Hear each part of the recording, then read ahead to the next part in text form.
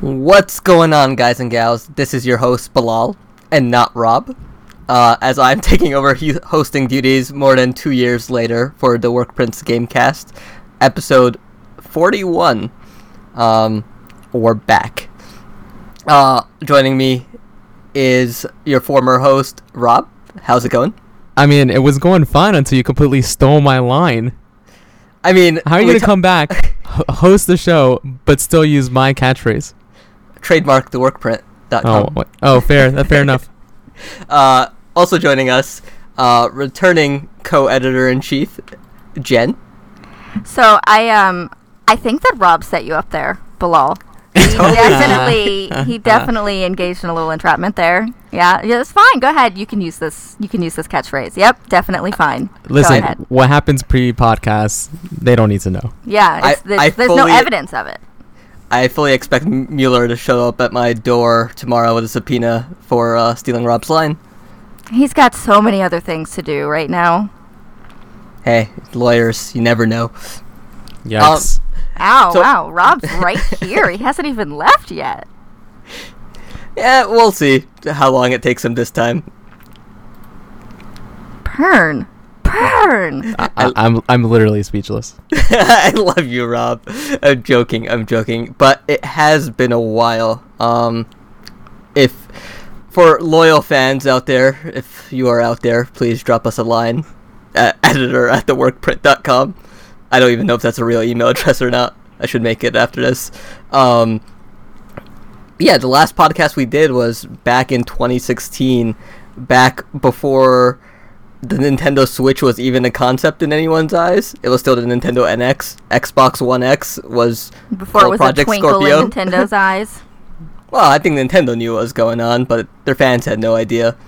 Yeah, Rob turned 30. I am now 30. So Rob's just extremely old in my eyes. I mean, first of all, if we're both 30, why wouldn't you go, Rob and I turned 30? Instead, you're like, Rob turned 30, implying that it was a while ago. Oh no, you turned 30 2 years ago. I turned 30 this past year. Oh my god, what a nightmare. Oh, yeah. Yeah. I don't know. It's been rough. Yeah, we had our fantasy draft, which we never resolved. I'm pretty sure I got destroyed. You got destroyed. For those that are just tuning in for the first time, we decided to have a fantasy football-esque draft with video games and Metacritic scores, and I believe Jen came out winning by 1 point. I think I did win by a hair. Yeah, by a hair. And Rob, on the other hand, chose the most delayed games of 2016. How many total picks do we have? Do you remember? I think it was 10. I would have to dig up that sheet to see. If we had 10 picks, then at least 4 of mine were delayed out of 2016. Oof, that is rough. Thank you, Forza Horizon 3, for carrying me to victory. Oh, you found the list? No, I just remember picking Forza Horizon 3 and it scoring really well. I remember you picked a bunch of indie games like Yomawari, and they just reviewed really well. And I think a few of the sports games let me down that year. So, damn you, EA. Oh no, how terrible. So, it's been a while, and I don't plan on catching up on the last 2 years, but I do think it'd be... I just want to see what you guys been playing as of late. Rob? Yeah, lately, and I think we'll talk about this more in depth as we go on, but lately it's been a lot of multiplayer games, and particularly battle royales. That doesn't sound like you, Rob. I don't think that you have talked about that at all on this podcast. No, it's one of those things where at least I used to be able to balance it more with single player games as well, but in the past like 6 months, 8 months, something like that, besides having my friends on, also my brother has been playing more, and my younger nephew lives in another state, and so it's a way for us to actually talk and spend time together, and those are the kind of games he plays as well. So it's been predominantly multiplayer games, predominantly battle royales. We are Fortnite, your Call of Duty Blackouts, and now actually Hi-Rez's Realm Royale I've been playing lately since I got access to the alpha or beta or whatever it is right now. All Jen, right. how about you? I have not been playing Battle Royale games because they drive me crazy. I have been playing Assassin's Creed Odyssey. Woo! Working my way through that, falling in love with Cassandra more and more with every passing moment. And then, trying to catch up on a lot of games that I didn't get to play last year. I actually just got my son a Switch for Christmas this year, so I'm really behind the times. And we've been playing through Let's Go Pikachu and Breath of the Wild. So, first off, you are a good parent for getting your child Let's Go Pikachu and not Eevee. So congratulations on that. I let him pick, and he picked Pikachu. If you had to choose, which one would you picked? I probably would have picked Pikachu. Okay. I thought he was going to pick Eevee, honestly. Strong judgment calls in the Stayrook household. Mm-hmm. So, let's be honest here. What's the percentage of the Switch you're going to be playing compared to him? So, honestly, we haven't really played much of it, either of us. What? Like, it's kind of just sat there for the last couple of weeks. He got a lot of hands-on toys, logic puzzles, and different modeling kits, which he really likes because my son's a giant nerd. And so he's been doing like more crafty stuff with his hands that's not video games. So I as a parent, I'm not going to be like, hey, didn't you want to go play that video game on the Switch? But, yeah, I mean, that doesn't sound like the worst thing. Yeah, but also as somebody who spent a significant amount of money for him to have the Switch, I'm kind of like, I thought you wanted this. And as for me, I haven't really had time to sit down with it because for work I'm always in the car and driving around back and forth, and so I don't bring the Switch with me. And then when I want to play a game, I just sit on the couch and I want to play Assassin's Creed Odyssey. So we only play the Switch maybe 2-3 hours a week max. Like that's a high end guess. Still not bad. I think I find the same in my household. I'll pick it up and play occasionally. But you've had it a lot longer, though. Yeah, you would tell us that you were playing on the toilet. Like, you were playing it a lot when you first got it. Excuse me. I have never dirtied my Switch by bringing it into a bathroom. That is untrue. No, I have not. Listen, I've dirtied my Switch plenty of times. I mean, there's no shame in that. Oh God, no! Cell phone, yes. Switch, it's just too much. And so the thing about the Switch is, it is funny considering that I have all the consoles. I've got a PC and stuff like that. The Switch does get the least amount of play when I'm at home. I will say that like I've taken a couple flights recently, and that's when I get those long marathon sessions in on the Switch. And then the other time is, so me and a couple partners, in October I left the firm I was at, and me and a couple partners started our own firm, and we just moved into our new office at the beginning of this month. And so I've been taking it with me to work, and literally if you saw a picture of my desk, it's my work laptop up, it's my tablet with like a Twitch stream going on, and me sitting there with the Switch in tabletop mode just playing Fortnite or Arena of Valor or something else that I can play in like short bursts. I find that amazing and quite appropriate knowing you. Yeah, well, I still get the work done. It's all about multitasking. Now, only if I can get my boss to let me bring in my Switch. Don't you work from home a lot of the time, too? Fridays, mostly. The rest of the week I'm in. But I still get enough hours in. I mean, like Assassin's Creed Odyssey, as you mentioned earlier, like that's something I finished 100%. I did every question mark. I went to every island, got every achievement in that game. So it's weird for me. Like, I will just power through late nights sometimes, even during the weekdays, till like 2-3 a.m. And if a game really grabs me, just so I can get it done. But other times, I will just maybe I'll just game for an hour or two now, and just watch TV with the wife. It's funny how my habits have changed since 2016. I don't know. I just think a lot of the media landscape has changed with how Netflix and Hulu have taken over. Nobody really watches TV live anymore. I blame Obama for leaving. Things really changed once he left. Do you think that him leaving office though changed TV? Netflix and Hulu? It's Hollywood. It changed everything. I mean, Twitter became so much worse. It's all his fault. Why did he have Obama. to leave? So, Bilal, let me ask you something. Yeah. So it's been 2 years since we did this podcast. And I could have sworn when I left the last time that I said, you guys better not let the podcast die. Oh, we didn't.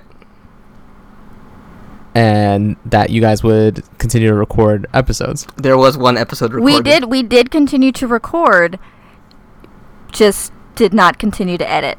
Yeah. Okay. So, because I never saw another episode after the one I was on. So, there was an episode done on March 1st, 2017. It was me, Jen, and NG. We talked about a lot. But then when it came down to editing, I got really, really lazy. Yeah, it's not easy, it turns out, editing, right? Yeah, no. It's a lot of work. Yeah. I give both of you praise for doing it back in the past. I really took it for granted. So I apologize for that. So let me ask you, right? Yeah. Because, this is something that you brought up recently, us doing this again. What's the plan going forward? What's the plan with this podcast? What's going on with podcasts in general? So, the site. As I was joking earlier, a lot of stuff with pretty much since Obama left presidency, Trump got elected president.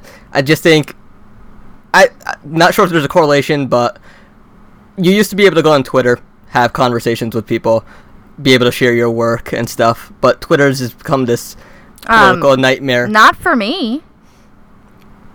Well, in my 2 years ago, I could not go onto Twitter and share my opinion. No. Okay. For me personally. Okay, if you were a man, you could go onto Twitter and share your opinion. Okay, go on. Yes. If you're a man, you can go on Twitter and share your opinion very easily. I could have conversations with people. But since then, the amount of TV, the amount of movies has just multiplied. The amount of games that come out on a weekly basis as well it's overwhelming, and I just feel like everything got lost in this giant void. It becomes hard to cover stuff. Before we were covering TV shows on a weekly basis. Now it's much harder to cover something on a weekly basis, and most of the time you don't even want to even cover something that long, because to me now, watching a show week to week just doesn't feel right.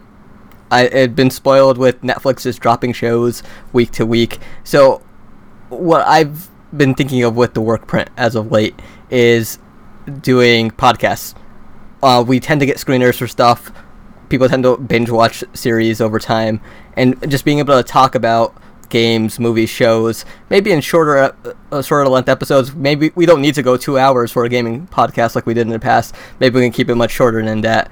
But I just want to be able to talk about things, be able to unwind. I just think it's a direction I want to head in, and just kind of explore more going into 2019. I mean, that sounds good to me, man. Honestly, it's gotten to a point where you talk about, not watching TV week to week. I don't even go on and read very many articles on websites anymore. Yeah. Same. I mean, I have my aggregate that I use to get all the articles, and mostly it's just scrolling through headlines, and then maybe I'll pop into one. For the most part, it's all podcasts for me. It's all podcasts or YouTube shows, stuff like that.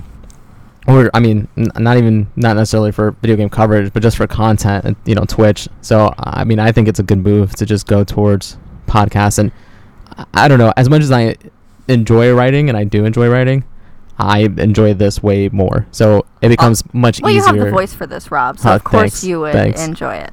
Yeah. And like the other thing is like we all work. We all have our personal lives, and I always made this a point of the work print. We never really paid. It's just been people that love doing what they do in terms of writing. And when you come home from work and you sit down and you write something, that's a lot of time. It takes a lot of time and energy to do that. And maybe we're just older now. I don't have that time or energy. Yeah. I haven't had it for a few years now, but I don't mind guiding people that do have it.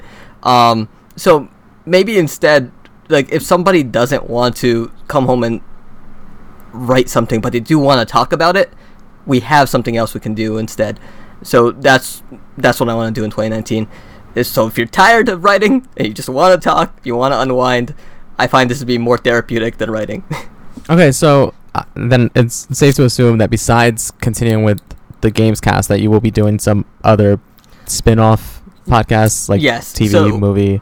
This, in a few days, I will be sitting down with Nicole and Christian, writers for the site. Nicole's been a long-time editor, and we're going to be talking about Deadly Class, which is a new sci-fi series based off of a graphic novel. I can't tell if it's a graphic novel or if it's a comic series, because they kind of go on and off. But it's fantastic. We're all really excited about it. It starts next week, so we want to get a episode up for that. We might be doing weekly podcast episodes for that series, and then next week we will also be recording for Nicole and I. At this point, we'll be talking about season 4 of The Magicians, which also starts next week. Okay, cool. Back to games. Yeah, now back to games after spending all that time catching up. So I don't really want to delve into news too much. There hasn't been too much news to kick off the year anyway. I mean, Activision and Bungie have split up as of today. We'll see where that goes. I don't know. How long do you think it's going to take Epic to... Destiny 3 is on Epic Store. I'm calling it now. Is it? I think that's going to happen. I think Epic is going to drop some money to get them onto their platform. So I think... Okay, let's just quickly touch upon this. So I actually have some thoughts. I think a few things will happen. I think PlayStation will lose the exclusivity deal they have on those random strikes or weapons. I think Destiny will become something closer to Fortnite in the future. If whatever their next expansion, or if it's Destiny 3 that they put out, I expect them to start rolling out maybe like weekly or bi-weekly updates that add content to the game regularly. I think under Activision they were more pressured to have annual releases, and that doesn't always work as well, especially with the expansion pass model. I think they've really changed it this past year. But Rob, I think you want to say something? Yeah, no. I mean, you actually just touched on it. I mean, they're going that way already, right? Yeah. With their annual pass. It is that they want to add smaller but more consistent content. And that is similar to kind of what Fortnite does. Yeah, Fortnite has their big season where they change the map semi-significantly each season. But throughout that season, there are these little storylines and little through threads and little mysteries and stuff like that going on with the map and the lore that isn't expressly spelled out. But they keep changing, whether it's adding weapons, removing weapons, altering weapons. They keep it fresh that way. And I do think that a game like Destiny, that is this, you know, they used to call it games as service or ongoing game, whatever you want to call it, would benefit from something like that. And I do believe that they don't need some giant publisher to pull that off. I mean, I think they're better suited not having anybody pressure them to do something like that. Yeah, and I tried jumping back into Forsaken at the tail end of last year, and none of you guys were there with me, so I was really hoping you guys would be there. But like without the friend motivation, there was just so much that has changed over those first 2 expansions that I just felt lost. I felt overwhelmed, and it was hard for me to even do many of the missions, and I don't even think I completed the main storyline for it, even though I've heard fantastic things. Maybe I think in a few weeks, however Destiny 2 evolves, maybe I'll jump back in. But but I'm really looking forward to what they have planned for the future, especially if they decide to go ahead and release a Destiny 3 for new consoles. I just wish the one thing they do is take a book out of Epic's page with Fortnite and have your character cross and your progress just cross between all platforms, because I would love to be playing Destiny 2 on PC, but I don't want to restart the entire game and do everything I've done again. You want to hear something funny about Destiny 2 in particular? So haven't played that game probably since we beat their initial raid, and I have had no interest in beating it. I've heard nothing but good things about Forsaken and the changes it makes, and all of it sounds interesting, and yet I still have no interest in playing that game. And yet, because of promotions that were going on at the tail end of last year, I now own multiple copies of Destiny 2 physically, because they were just giving that game away with certain purchases from Best Buy. It was absolute insanity. That's how they get you. Jen, any words of wisdom for Destiny? I have not played Destiny 2. The first Destiny did not grip me. It was, I think I played it for maybe 10 hours and gave up on it, so I didn't put anything into Destiny 2, and it just seems like I just don't think it's my thing. What if I told you that Destiny 2 was Destiny 1, but with the number 2 at the end? Now you know, sold? I think you've made that argument and you've said that before. Did I say it 2 years ago? I don't think you said it 2 years ago. I think you've said it in the group chat.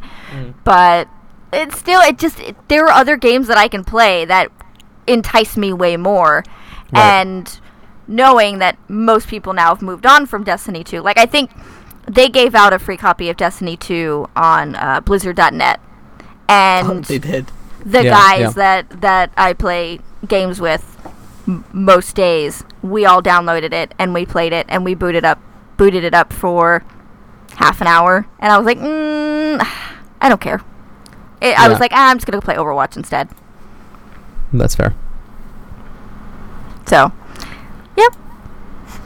So, as we stroll down memory lane of games, one of the topics I did want to touch upon for this episode were, we really didn't do a game of the year for 2018 on the site, or North 17, but I just kind of wanted to quickly touch upon like your favorite games from 2018.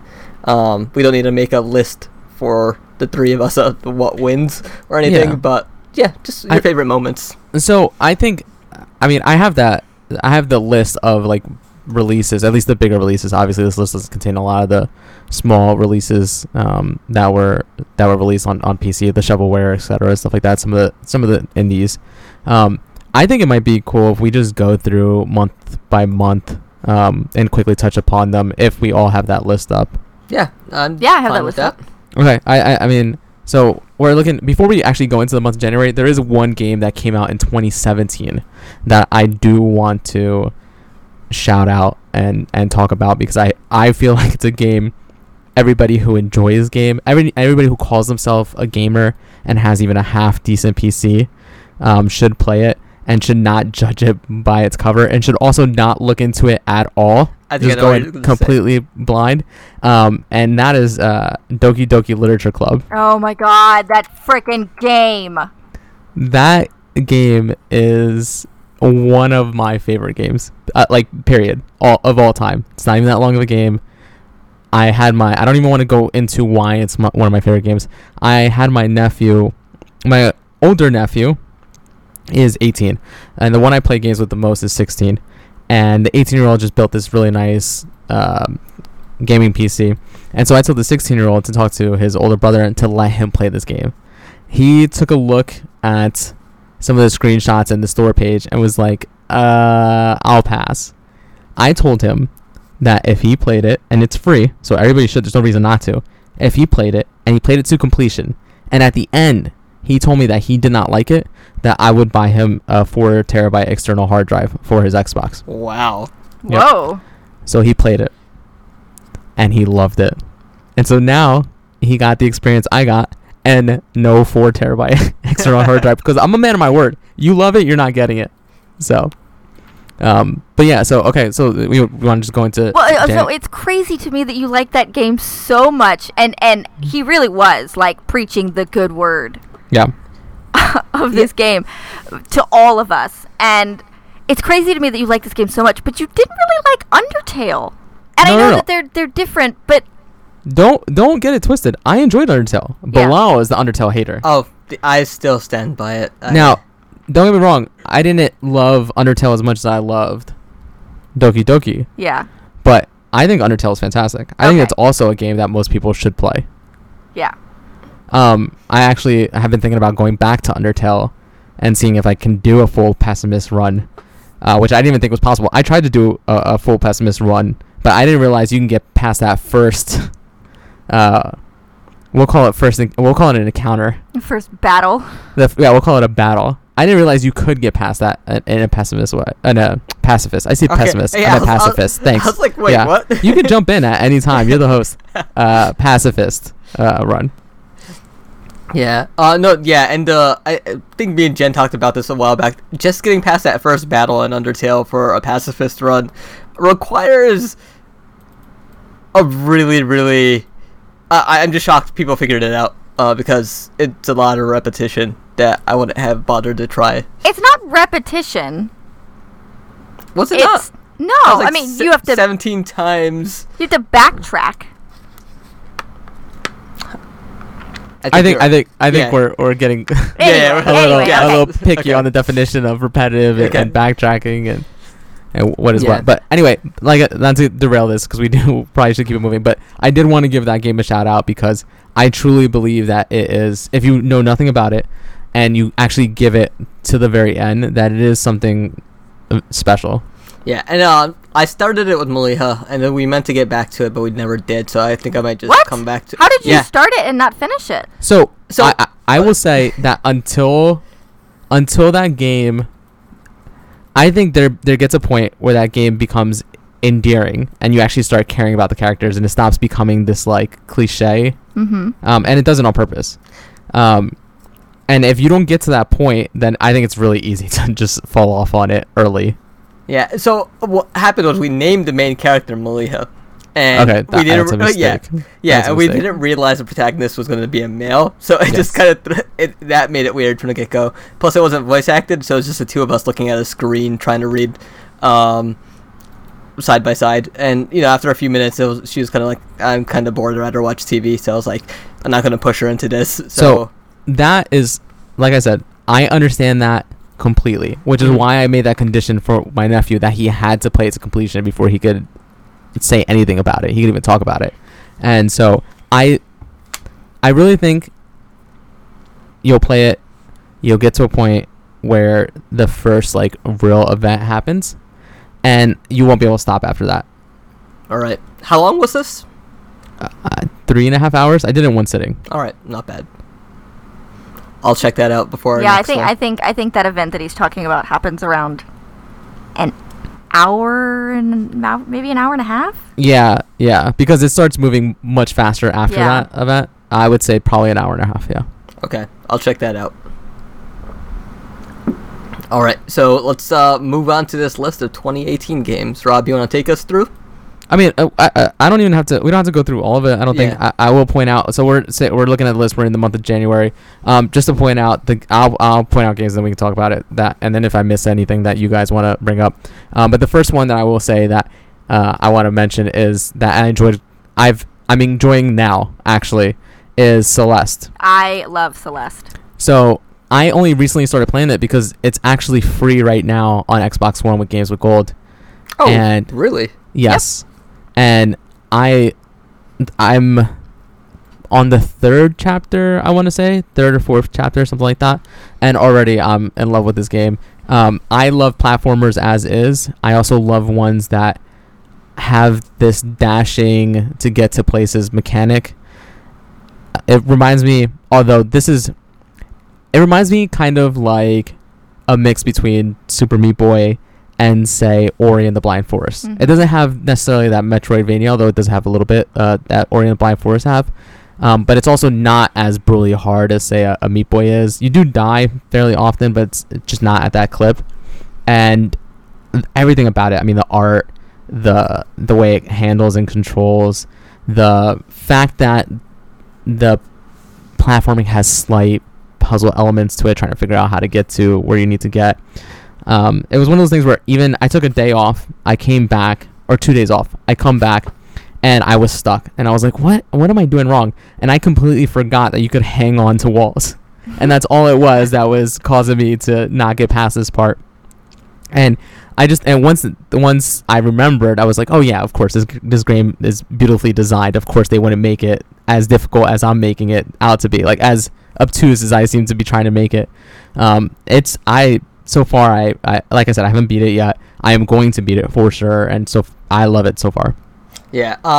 So I picked it up on the Switch when it came out, and I think I played to around level 6, and some of the later levels, I wasn't a big fan of the design, and I think World 6 or Level 6, whatever you want to call it, was one of the spots where I just got stuck because I kept missing the door I needed to go through. And I eventually just jumped on YouTube and looked at what I was doing wrong. Once I figured that out, I was able to beat this game last week. But even when I picked up this game after like nearly a year of not touching it, I just slipped right back on, like riding a bike. A fantastic story. Wow, you hear how he called you out like that, Rob? Like you left it for a day and you forgot the mechanics, but Bilal left it for a year and it was like riding a bike. Yeah. That's okay. He's a much better gamer than me. Whenever we play together, he's always the one carrying the team. Yeah, especially the next game we're going to be talking about. But one thing more I want to say about Celeste is the story takes a great turn and explores a lot of. I'm trying to think of the right word. Yeah, please don't. I mean, I know a little bit of what it delves into, but I've tried to avoid as much as I can. But it expands on the characters and like the journey you're taking and like why you're taking this journey in a really beautiful way. And I think I didn't come to Celeste for this, but I was glad I got to experience this along the journey. So just a quick thought. Are we going to go through all of the games that we talk about from 2018 like this? Because we are not going to get to our actual topic. No. Okay. I mean, I think the next couple, at least in January, I can go through fast. Obviously, Celeste is just something. Like I said, I'm loving it so far, and it is fresh in my mind, and it's why I have so many thoughts on it.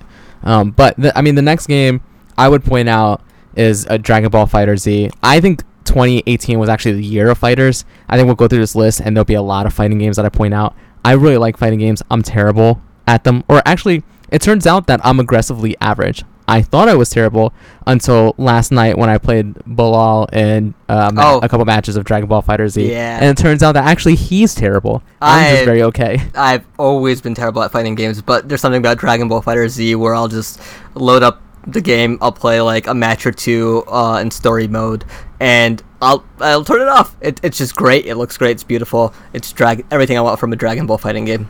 Yeah, it's fast, it's fun, it's fairly easy to pick up. I think it's great. Jen, have you played any Dragon Ball FighterZ? No, I don't play fighting games. Are you kidding? All right. So I'll just keep moving. I'll just wait for you to jump in when there's actually a game you... Uh-huh. So, Monster Hunter World, real quick. I normally did not get into Monster Hunter previously. I picked up this game because it looked at least like they were making some things to make it more accessible. They absolutely have. I still think that this game is fun. I think this game is rewarding. I think this game is beautiful. I think this game shoots itself in the foot with a lot of things. I think it's made a lot of steps to being more accessible for a wider audience. But I still think that the stuff they do with co-op and how you actually do co-op in the campaign is idiotic. I mean, I think it's a great game. If anybody's actually on the fence about it, they should just go ahead and do it. But I do think it was good. I had problems with this though. Yeah, so to quickly touch upon Monster Hunter World, agree with pretty much everything you said. I mostly played this game solo, but when I got towards the late game, I ended up joining groups, just random groups in the community, and I never really ever do this anymore. And I found some great people, made some good friends along the way with this. Gameplay can get a bit repetitious, but the world they made, the way the monsters interact with each other, I freaking love this game. I poured almost 100 hours into it, and I cannot wait for the expansion at the end of this year. Yeah, it is a game that I do want to get back to. I just need to get over the hump of actually finishing the campaign and then just treating it as something where we go in, we do a hunt, we get out. Just a quick, like, bite-sized thing. Yo, just let me know. I beat this game, so I'll help you out. All right, sounds good. So I am looking at the list for February. I don't have anything on here that stands out for me. I don't know about you guys. I think Owlboy was a kind of fun, cute little platformer with a really uplifting story. But so I've been wanting to get to that, but technically it was already out on PC, was it not? Yes. And previously? Yeah, okay. Yeah, that is one I want to get to. I mean, I love platformers. I just haven't gotten into it yet. How did you actually beat it? I didn't beat it. I haven't beaten Okay. it yet. I set it aside and then I haven't gone back to it. But I liked it. I mean, and the same is true for Bleed 2, which I really like. I don't think there's anything on here that, for me, for February was new. Yeah. So. Right. So I picked up Bayonetta 1 for the Switch, and I did not know that was the wrong one to get. Apparently Bayonetta 2 was the really good one that fixes a lot of the issues with Bayonetta 1. But so did you buy it digitally or physically? Digital. So if you bought Bayonetta 2 physically, it came with Bayonetta 1, a download code for it? Yeah, but I think the cost still averages it out the same. So I was like, I'll play through the first so I understand the lore. It turns out I really don't need to know the lore. No, it's funny because I did the same thing. I had already beat and played Bayonetta 1, but I played it again on the Switch because I wanted to play 2, and I did not play 2 on the Wii U when I had the Wii U. And I had forgotten just how batshit insane that game is, and whatever lore it has. Bayonetta 2 is I still love Bayonetta 1. Bayonetta 2 is a significantly better game. Okay. So I would still give that a chance if you like that style of game. But okay, so moving into March, I would say Sea of Thieves. Sea of Thieves is one of those games that I really did enjoy my time with it. I still go back here and there. It just needs something else. A part of me wishes that they had made this game and either raise the cap on. I wish that either they had like an actual single player campaign with the same mechanics they have in this game, and it was just your friends in an isolated seed, right? Mm-hmm. Or that they allowed you to have private servers where you could have more than just your 3 shipmates. You could have 12 people in it, 16 people in it, whatever it is, and it could just be your friends, or it could just be password protected, and you could have a group, or Xbox has those clubs or whatever. I don't like the interacting with strangers part of that game, because it just ends up being people griefing you and you spending an hour and 20 minutes and then getting into this prolonged fight with another ship where they're just respawning and coming back, or you're respawning and coming back, and just to amount for 150 gold, right? Yeah, so I think they fixed that in a later patch, the griefing with... So they changed the way it spawns, but it still isn't fixed. Oh. Yeah, I wish that the creators of this game had played literally any online game to realize that gamers in an online setting like this are terrible people. You know what it is? It's literally, or not literally, it reminds me a lot of, say, like a Rust. Yes. Or where people just are out to grief and will just grief. Like that's all. Yeah, that's their entertainment, is to make life miserable for other people. I will say, when everything goes right in this game, when it does what it actually wants to happen, when it gives the players the experience that they promised on their E3 stages, stuff like that, it is unlike anything else I've ever experienced. I actually had an experience that ended up getting written into an article on Kotaku randomly, and it was absolutely unbelievable, where we had been out, we had gotten into a long exchange fight, we had taken down one ship just to be third-partied by another ship. We end up going into a storm to try to avoid them. We avoid them. We're literally spitting distance from an island, and our ship stops with all the treasure on it that we had gained. The ship stops, and then my friends are like, "What's going on?" And I kid you not, I say out loud, "Oh no, not like this." And then the Kraken appears and starts to destroy our ship. So we just have to jump off or whatever we can carry and take it to shore to turn in, and then try to swim back.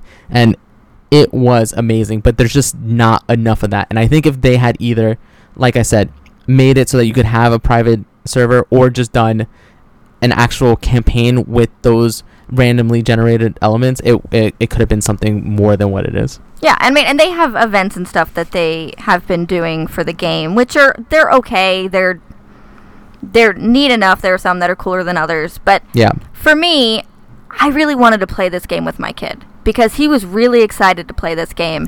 Same and with there mine. is nothing more heartbreaking than trying to play this game with my kid who's so excited to be on a pirate ship, and then to explain to him that these people who keep following us and stealing all of our stuff are just terrible people on the other side of the internet. And that game is the reason why he's not allowed to play games online anymore. I mean, like, he wasn't really before. He always had to play with me in some fashion, but I got so frustrated with this for him that I uninstalled the game. I could not handle it, and I bought this game at launch. I was excited for this game. All of my friends bought this game. Yeah. And that was the response to it. It was frustrating. I still think that they have something there. I just think it needs to be I just think they molded need a progression system of some Sure. kind. I just think it needs to be Destiny. I need a light level. Give me gear to get. Oh my god, an you're upgrade. a monster. But you know what? I will say this thing that Microsoft did right. I'm so glad this game launched on Game Pass. Yeah, so at some point at the end of this, I want to talk about Game Pass. But for now, let's just try to keep it moving. So $60 saved. But I do like what I see out of Sea of Thieves and all the updates they're doing. So maybe some point in 2019, it might be something I'm interested in getting back into. Yeah. There's one on this list that we missed, or we kind of skipped by. Kirby Star Allies. I also want to kind of pair this with Ni no Kuni 2 Revenant Kingdom. Both games I can describe as super easy. Kirby Star Allies for the Switch was just like baby's first platformer, in my opinion. Nothing against the Kirby series, but it was not challenging, and I just found it like mind-numbingly easy. And there's just no entertainment value in just holding the right button and jumping whenever I needed to.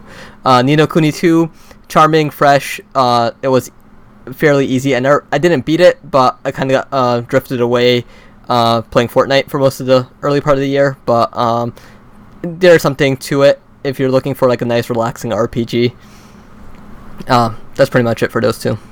Anything else in March that either of you guys had? I mean, Far Cry 5 is on there, but I just didn't. It didn't click with me. Yeah, no, thank you. I bought it. I didn't take it out of the saran wrap and ended up returning it because I just didn't have time for it. Yeah. Oh, hey, you're kidnapped. Oh, you just escaped again. Oh, you're kidnapped again. Oh, you escaped again. Yeah. Yay. Yeah. So moving into April, I think April is where we get in my opinion, our first like really big heavy hitter. Nintendo Labo. And arguably my game of the year. And that is God of War. Did either of you play it? So I still don't have a PS4. Okay. Damn, we need to get you a PS4. I know. So I played it. So this actually came out right before my trip to Japan. So I got like 2 days of maybe like 4 to 5 hours of playing into it, and then I had to take a break for my trip, and then I came back, and I think I played a bit more. I ended up finishing it around September. Okay, so I got it at launch. I actually traded in the PS4 I had, the launch PS4 I had, to get a PS4 Pro, and I got the God of War bundle, the one that has the runes on it, and it's the silver. It's actually like a really nice looking one of those limited edition PS4. I got the PS4 Pro.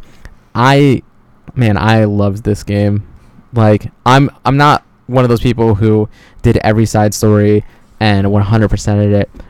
I did wander off and get into side stories. I think the side stories are very, very good. I think all the content in the game is very, very good. It's very, very smart. But just speaking on the main story, the main campaign, and I also think I'm just a sucker for anything that involves a parent and a child when it comes to story.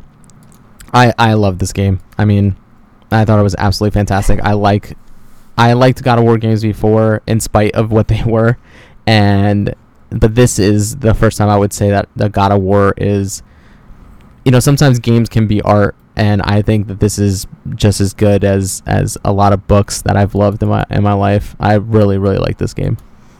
So when I was playing it, and I was like, oh man, I know Rob's gonna love this, the father-son journey.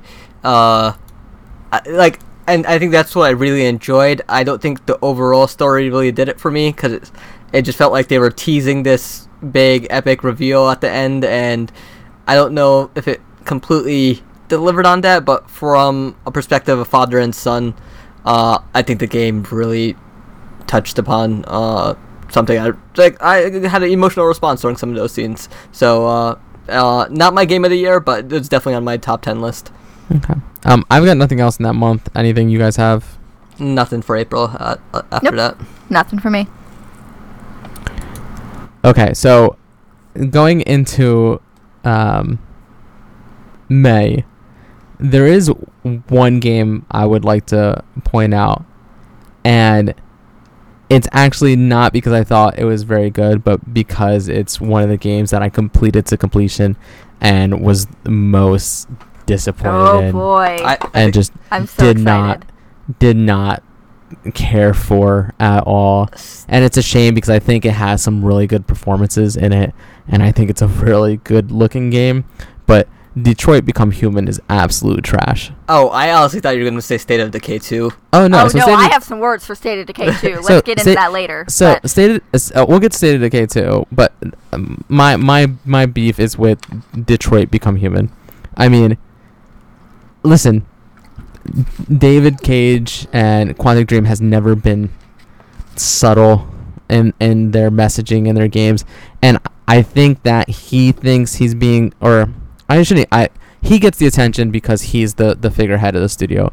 I think I won't even pin all the blame on him. I will say they think that they are being clever, and they think that they are being sincere, or they're being like, their messages are heavy, and all it is heavy-handed and absolutely like tone deaf. I mean, this game isn't even clever. It's not unique. I mean, the idea that androids or AI become sentient in a way and start to feel and stuff like that is a common sci-fi trope that has been done over and over again. It's been done better. And then this game even goes so far as to paint these androids as the whole reason they were developed were to basically be served like butlers and to take the jobs that we don't want to take or that we don't want to do, and just become more efficient versions of us, yet under the guise of they still work for us. So one of the games you play as the Jesse Williams character. I can't remember his name actually in the game, but and he does a great job performance wise, I will say. But he plays an android. He's an African American android, right? Because for whatever reason these androids are humanoid and they do have different races. And the android, he picks up a package for his owner, and then goes to get on the bus. And there's a designated section for the androids on that bus. Oh, God. And it's separated. It's separated from the humans. Any guess as to where that designated section is on the bus? Is it in the back? Oh, it's no. the back of the bus. He gets on the back of the bus. And that's what I'm saying. That's what it is. And it's like that over and over and over again. Is it like watching Netflix's Bright? That heavy-handed metaphor. Listen, I had a lot more fun with Bright than I did with Detroit, but yeah, there is some similarities, and it's not just the race thing. It's also because you play as multiple characters. It's also this like, oh, you play as this one officer, and it's the whole trope of like, oh, is he going to be loyal to the company, right, or is he going to do what's right? It's that whole. It's stuff we've seen over and over again, and it's not even done well. It's not done clever. There's nothing surprising at all in this game, and if it wasn't fairly short, I would have stopped playing it in protest. It's not even like, oh my gosh, it's so frustrating. it's when people say that they like this game, and this is gonna sound, I know how it's gonna sound. I'm not proud of this, but when people say that they like this game, I honestly, part of me thinks less of that person, and that's not fair to them. But I don't understand. Especially like, I like video games as being an escape from stuff that's going on in the world, and considering everything that is going on with the world, if somehow you can play this game and not see some of the issues with it, I think there's something wrong. Well, I think that must be nice then, right? Yeah, like I mean, that I you guess, can just right. ignore the issues that are prevalent through the game. And that's not, listen, that's really, I know how I sound. That's not to say, if you like the game, you like the game, whatever. We all have different tastes, you know? This is just my opinion. He's just still going to think less of you. Anyway, State of Decay 2. So you guys angry about State of Decay 2? So I played it for about an hour on the Xbox One X, and it ran like shit. And I was yeah, it's janky. I was like, oh no, and I just deleted it because I didn't want to deal with. Hey, you have an Xbox One X. That thing's powerful as hell. Why is it running like shit? So is that all you played of State of Decay 2? Yeah. Okay. I played it for a lot longer. I beat it. Well, I guess beat it in terms of I finished the main story. One of the areas. Yeah, one of the area or whatever. Yeah. Yeah. Oh my god, this game. And it has such potential to be awesome, but it's full of just little annoying pieces of bullshit that just are unnecessary throughout the game. And I actually, within the last couple of months, I actually wrote a piece on the work print about State of Decay 2, and I was not nice. I was very frustrated by this game because it is the kind of game that I like to play with people. Yeah. And on top of all of the performance issues like Bilal had, I just could not have fun with it. Like, it felt like a chore to play this game.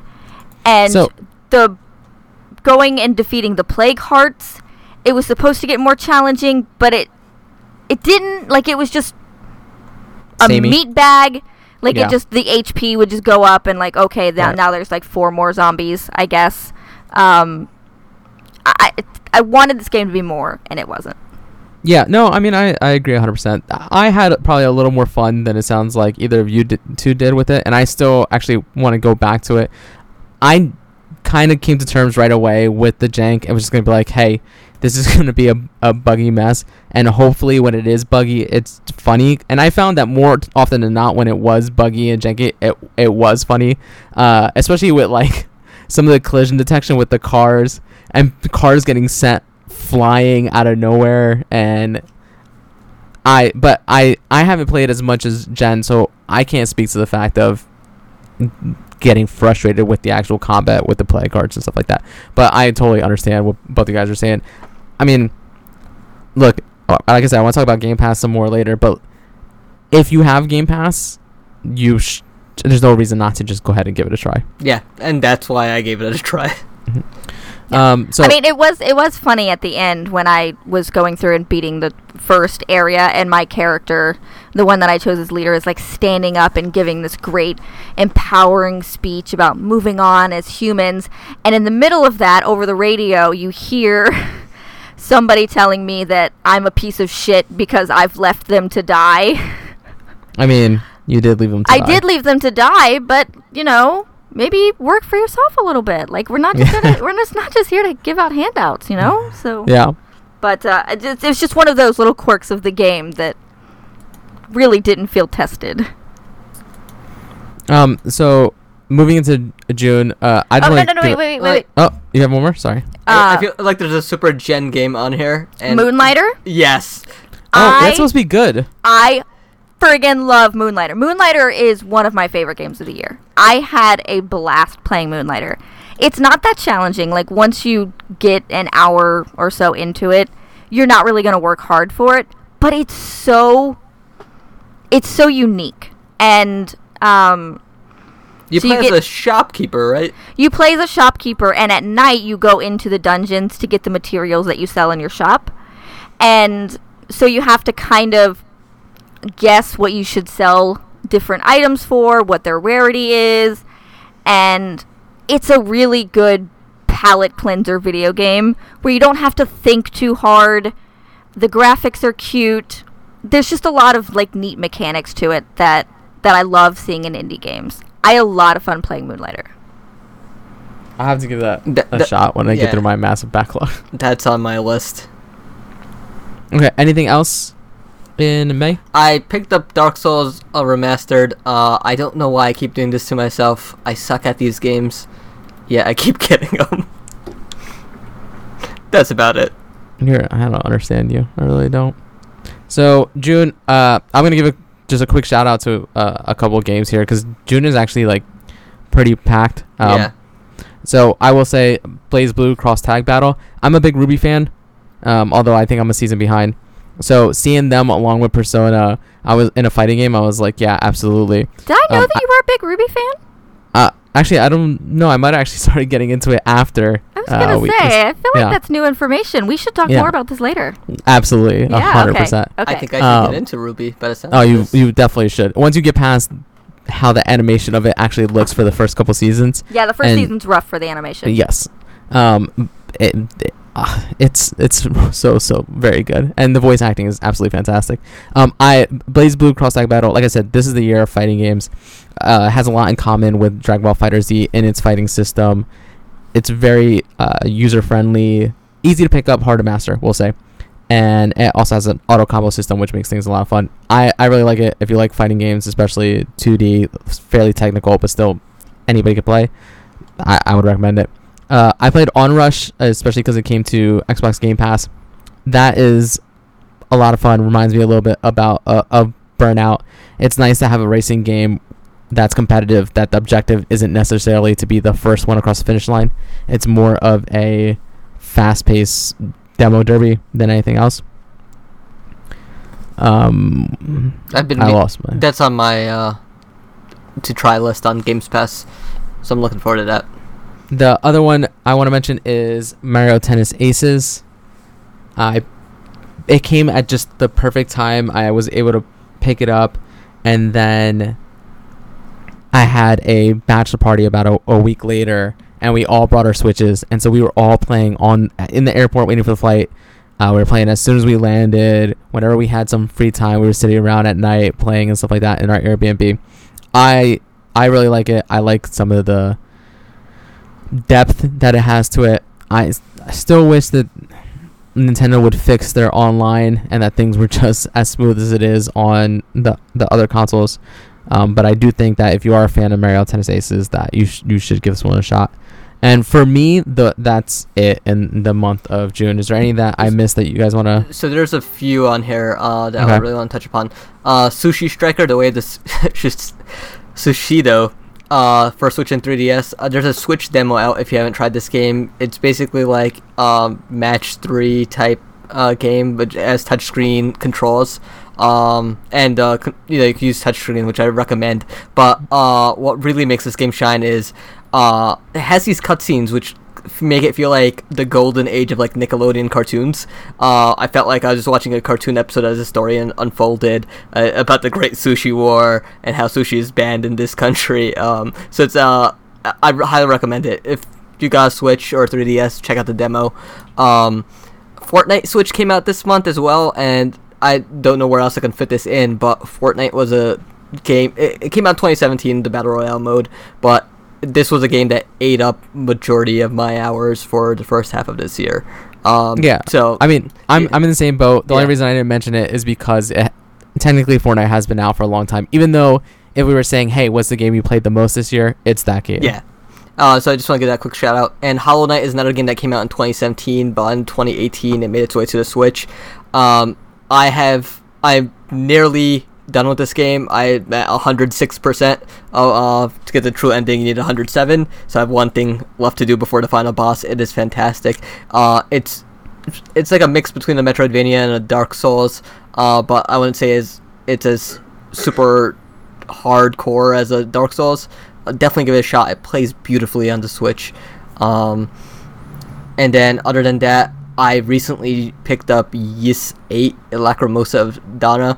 One of the weirdest titles I've ever seen for a video game. It's an action RPG. Resolution drops on handheld mode for the Switch, but it plays smoothly after a bunch of patches, apparently, that came out for it. If you're looking for a solid action RPG, I highly recommend it. I put 10 hours into it this past week. Okay, what about you, Jen? Anything in June that we haven't talked about? Just really quick, The Awesome Adventures of Captain Spirit. It's by the same people who made Life is Strange, and it's actually free, so Yeah, kind don't of like nod. Doki Doki, there's no harm in trying it. It doesn't have the same levels as Doki Doki, and I don't think it's going to impact you as much, but it's still a really good story. Okay, cool. I've been meaning to get to that. Like I said, I'm just so behind on single player stuff. Okay, so I'm looking through July. There's nothing for me that I necessarily want to talk about as far as like favorite games of last year, or even, I mentioned there was nothing that was one of my favorites or something that was so offensive to me that I felt like I had to talk about it. I picked up Octopath Traveler. I did not like it. Of course you picked it up. I didn't like it. The stories did not mesh together. There's better RPGs out there, in my opinion. It looks fantastic, but you can spend your money wisely elsewhere. Okay, what about you, Jen? Anything in July? Yeah, the only thing that I have played even on this list is Chasm, and that's just a cute little indie platformer game. And there's nothing really special about it. It's okay. That's it.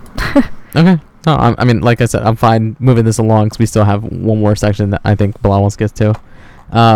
So in August, I picked up Dead Cells. Dead Cells is fantastic. I still haven't finished a run in Dead Cells because I played it a lot in short bursts for the first week that I had it, and then just haven't really gotten back to it. But I do understand why that game has gotten so much attention and so much hype. I do think it is very, very good. Also, something that surprised me in the month of August that I only started playing recently, because again, it came to Game Pass, was Strange Brigade. Have either of you played Strange Brigade at all? No. I was trying to with you guys last night, right. But and hopefully this week. Yeah, so Strange Brigade is basically a third-person Left 4 Dead type game where you are just killing waves as you progress through the levels. There's some light puzzle solving. I actually think that the puzzle solving is pretty clever and fun, but it's all wrapped in a very campy,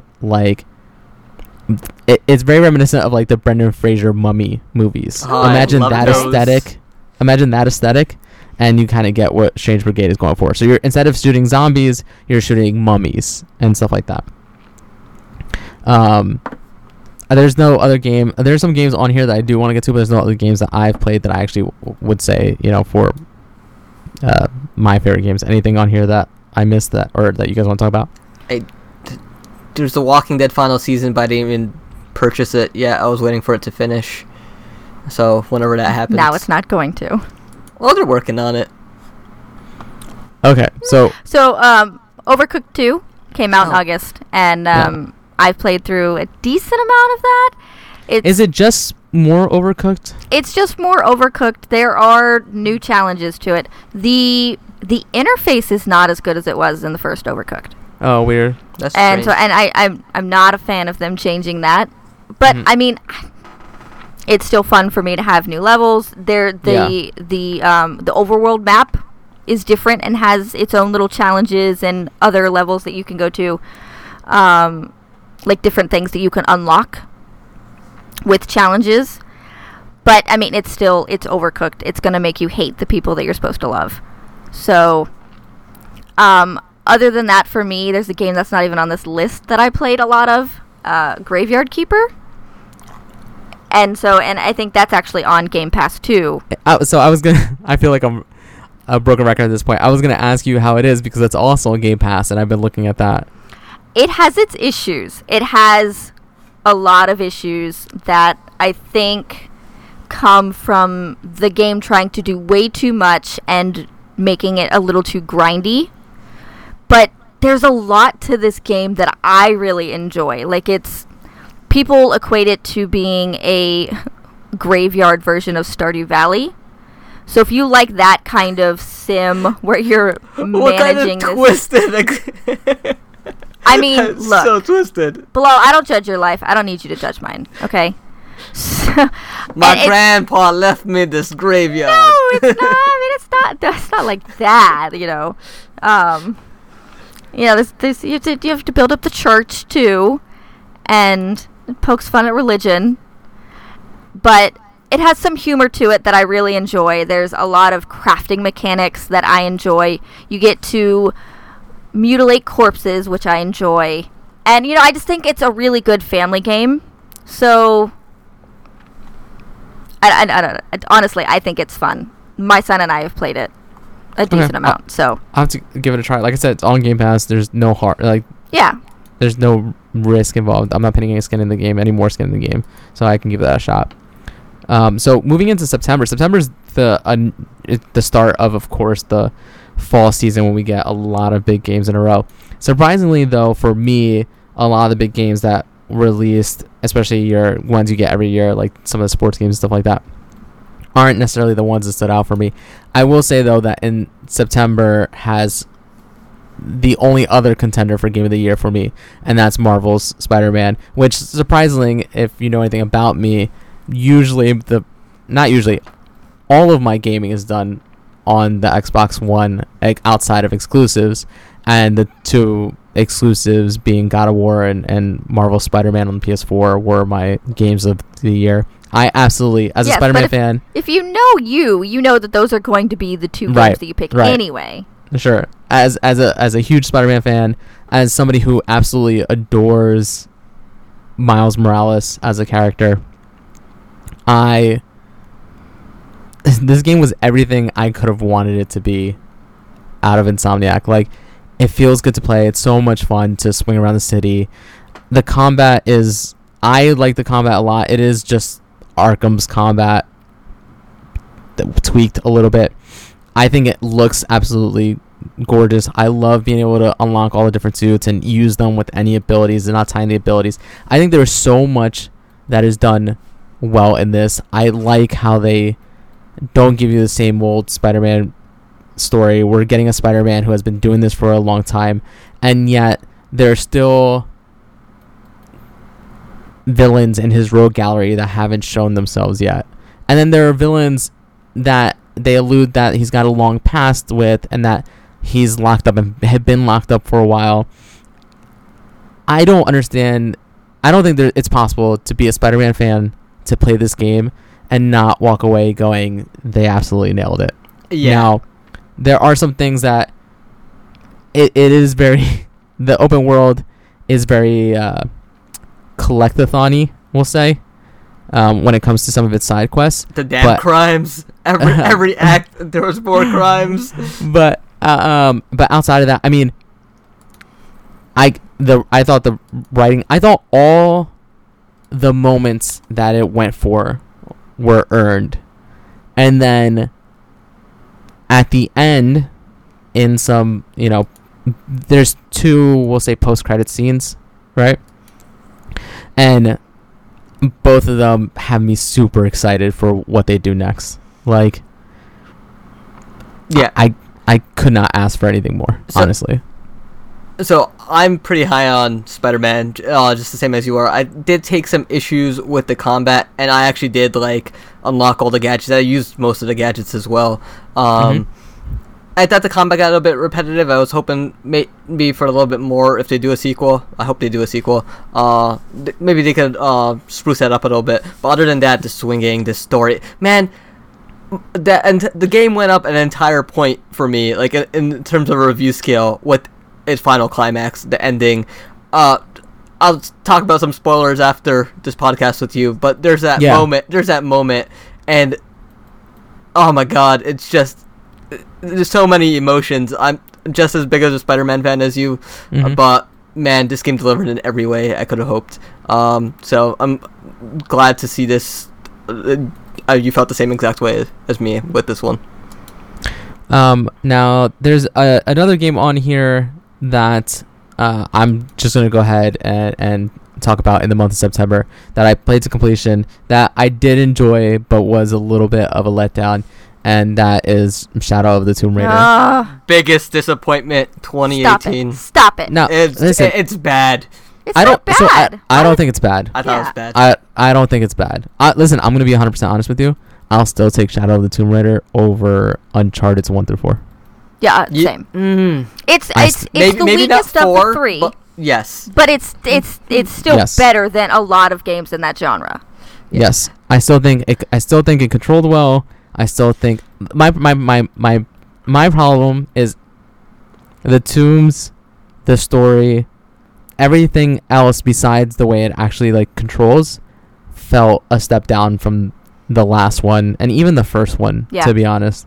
And so I mean, I don't think, like I said, I'd still rather play that game than a lot of games, but it wasn't the grand finale that I wanted. Same here. To that opening trilogy. It left a bad taste in my mouth, and I just felt like some of the stuff they did with Lara, character-wise, she was just a terrible person. Yeah, that stuff doesn't bother me. I find that stuff I feel like if she were a dude, you wouldn't be saying that. I mean, I'm being honest. I think if she was a dude, and maybe this is just as bad, but I feel like if she was a dude, I would be saying that. I would be saying that more than I say it now with her. I'd be like, this guy is such a douche. I've been critical of Nathan Drake as well. I mean, that dude has done some smart stuff, especially in some of the later Uncharted's, with lying to his wife. So the thing is, the thing is, I don't think anything that she did was necessarily swarmy. I just think that like she made, you know what it reminded me of? It reminded me of a teen in a horror movie. Like every decision she made, you're just like, what are you doing? Yeah. Like, what do you want to be killed? Yes. And so that's my problem. I don't mind the arc her character takes, although what kind of bothers me is that it kind of feels like where she is at the end of that arc, at the end of the game, is where I thought she was at the end of the second one. Yep, same here.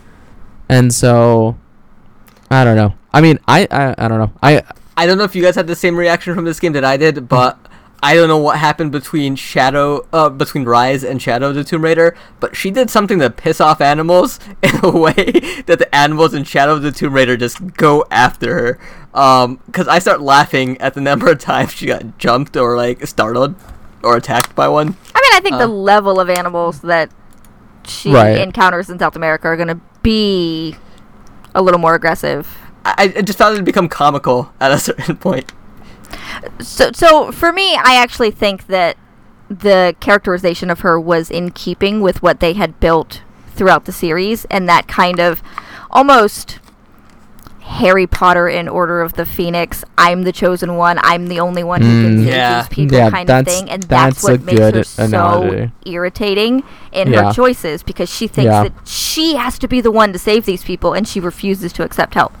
Where I think that they fail the narrative, one, for whatever reason with these stories, they cannot write compelling villains. They have to do the mustache twirling, I'm gonna end the world kind of enemy that's the big bad that she fights at the end. But the reason why the first Tomb Raider, the reboot in 2013, was so successful is because she had this cast of characters around her that made her more endearing. And I think that since then, in both Rise and Shadow, I love Jonah. I think he's a wonderful character, and he's definitely a foil to her self-centered nature. Like, he's her moral compass, and I think that that's important for them to have. Yes. But I think that they should also have other people around her that don't just die. I agree. Yeah. It's one of those things where, like, I found the... I don't remember her name, but the former leader of the tribe, right? Right. I found her to be super interesting. I found her to be absolutely awesome.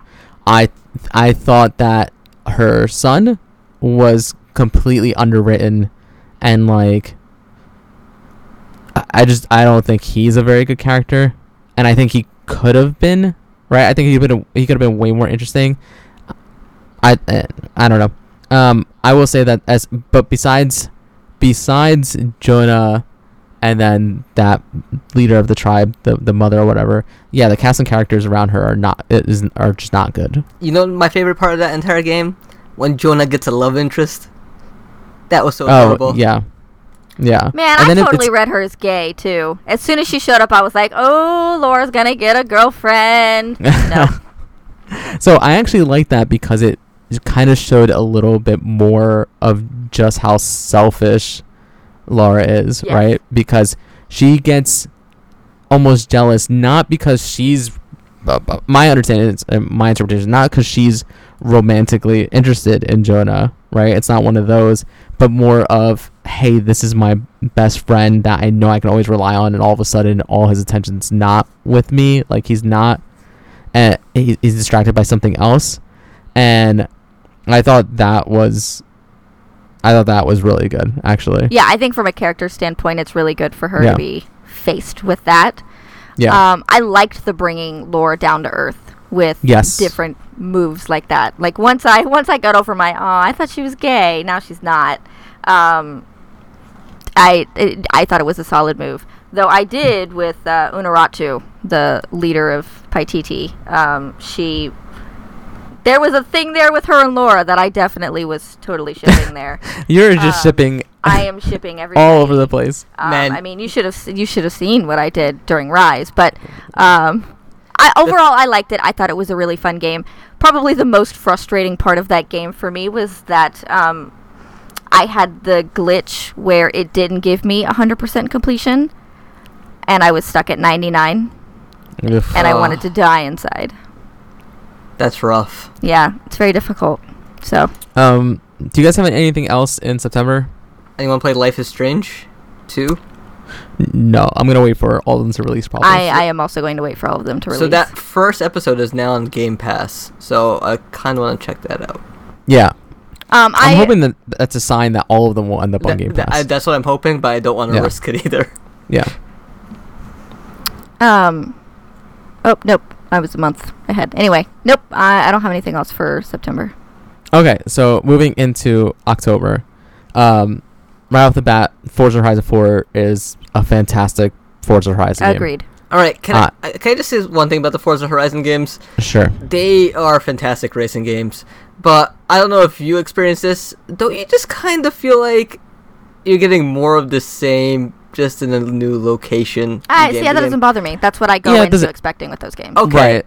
It's just a racing game thing for me. Like, I truly believe that the introduction of seasons does add enough Yes. to justify, like, hey, yeah, this is cool, this is big, this does change I it. agree with you but on that. like, you're right. I mean, it's a racing game. I mean, it's the same thing with, like, people play Madden every year for roster updates. Yeah. Right? And for it to look a little bit better. If you make these games continue to look better, which I don't understand how they continue to make these games be the best things I've ever seen. And you just add one or two things to make it feel like something's different, then I'm cool. Forza Horizon 4 is my, hey, I'm turning down the in-game music, I'm putting on Spotify in the background, and I am just relaxing. Same. You know? That's it has a I'm catching up on podcasts. Yeah, exactly. It has a whole bunch of multiplayer features, and you can race around with your friends, and you don't even have to be in the same races. You can just be in the same world and stuff like that. But Forza Horizon 4 is like a me game, right? It's like a hey, this is me time. I just want to be by myself doing what I need to do. I want to rewind a million times just to make sure that I hit this corner the right way. I really, really, really liked Forza Horizon 4. So moving on, I'm going to skip and come back to a game. I'm not going to quite go in date order because I think the one game in here is probably the game that we want to talk about the most. Yeah. I'm going to go to Super Mario Party, and I have really enjoyed it. Yes. Same here. Maliha and I have invited over friends and we play this. Her sisters, who don't really game too much, are really into Mario Party. So it's been a great experience just playing with others. I think the one issue I have with it are, have the boards gotten this small in previous versions, or is it just this one? Because I think it feels like it's just this one. I understand what you're saying about the boards. I think that's probably why for the most part, most of the boards you can do less turns than you could in previous games. because you kind of move around them faster anyway. Yeah.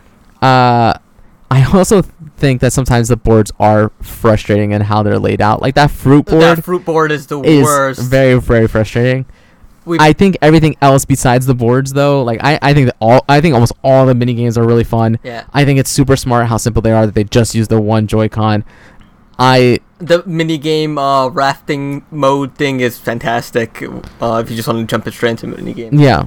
So I mean, but I do agree with the boards could probably be better. But I think that this is bringing Mario Party back to what I used to think my nostalgia tells me Mario Party is, and not what they've been releasing the past couple times. So I hope they get better from here. Yeah, I bought was it 10 on the Wii U, and that thing was it was not fun. It didn't last long.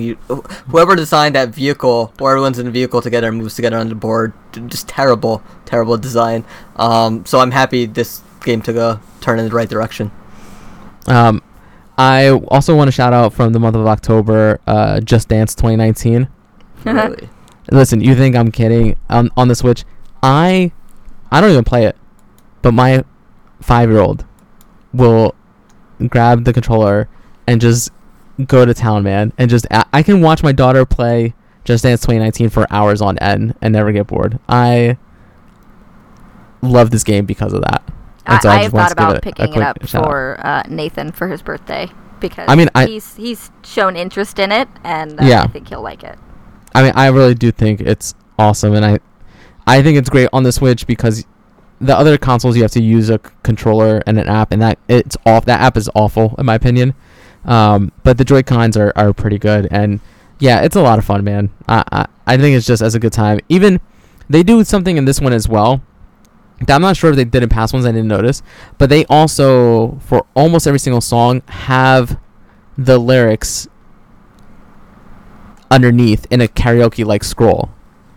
So you could potentially have friends over, and some people who are willing, to put themselves out there, playing the game dancing, and other people, if you have a mic and a speaker, doing karaoke. And so I think it's a great package for what it is, and if it's something that you're interested in. I also want to point out Soul Calibur 6. Haven't played enough of it to really speak on it. Have played some of it.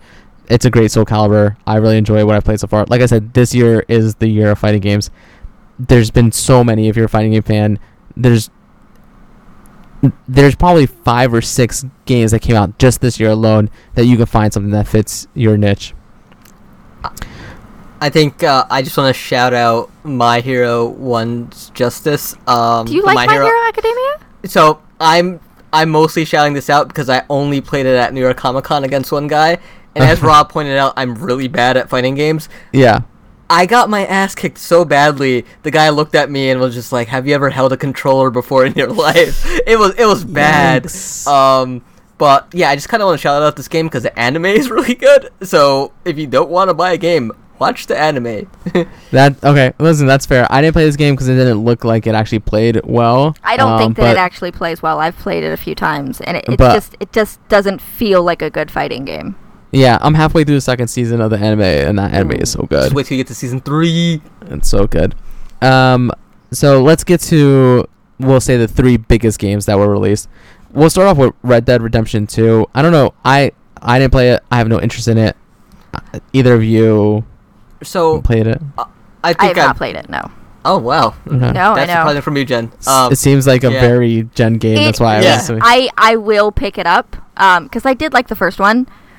I just haven't had time. Like, I'm just now with the other one that we're going to talk about through here. Yeah. So I'm behind. Yeah. So this is a game that requires time. Rockstar, I was not a fan of the first Red Dead Redemption in any way, but for 2, I decided to pick it up anyway because of the buzz and everything. And it's a game that drums to its own beat. It takes its time to do anything. You can tell why it took 8 years to make, or how many ever. Yeah, it's well written, well acted, voice acting is fantastic. I still have some issues with the gameplay, like riding through town, and I end up hitting somebody with my horse and then I'm wanted. Not a big fan of that. But overall, it's something I need to get back to. I put a bunch of hours into it. Excited to see where it goes. I hear it overstays its welcome in some chapters. Like, a lot of stuff could be cut. But let's see where that goes later this year. Okay. Now, let's go... let's just get it out of the way now. Let's talk about Assassin's Creed Odyssey. So... We've all have played this game in some degree. I have completed it I've played the least, I think. Jen... Yeah, I think you have played less than I have. How far have you... Do you know where you are? So I just defeated the wolf, so I'm very early. Oh, okay, yeah. So I am further than you. Yeah. Okay. Yes. I mean, I've still put in probably like 5 hours, something like that. Because I am doing... So this is another one of those games where I know this game is going to take me 8 months to beat. Because I am going to go in once a week, play through a section, like an area. I'm going to go... First thing I'm going to do is go get those viewpoints. And then I'm going to do side quests. And actually, I'm excited that they released that update today that allows you to change the way that enemies are leveled. Because honestly, I think I'm just going to go pit it on... And whatever, this could be blasphemy. I'm going to pit it on light and keep them 2 levels behind me. Because I enjoy the combat, but I don't need it to be challenging, right? Like, that's not the thing I love about this game. And so I mean, I will say up to this point that it's absolutely gorgeous, especially in 4K HDR. This is the first time that I sat down with a game and changed the settings in game to a minute degree to get it looking as good as possible, and it completely pays off. It is gorgeous, and this is gonna sound ridiculous because I'm a above 30-year-old man, as Bilal pointed out at the start of this podcast. I'm married with kids. Cassandra is like when I was watching Gal Gadot and Wonder Woman, where I was watching Wonder Woman, and at some point I went, oh my god, is Gal Gadot the most beautiful woman in the world? Luckily my wife doesn't listen to this, so that's fine. Cassandra is amazing. Like, and it's not just the character model, but like the voice acting is absolutely fantastic. Everything she does is... oh yeah, by the way, I'm playing as Cassandra. I think we all are, right? Yeah, only right. Yeah. But apparently 2/3 of people picked Alexios, so they're all wrong. That's not surprising at all. What? Knowing.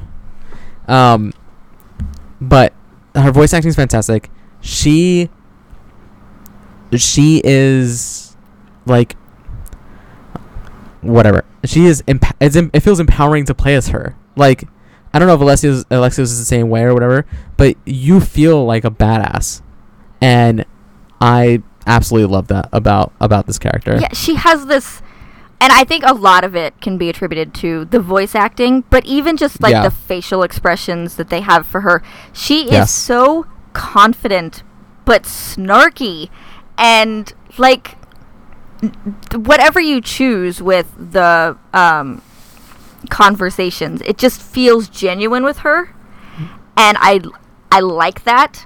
But I like that she's just not a hero. I like that she's kind of a bitch too.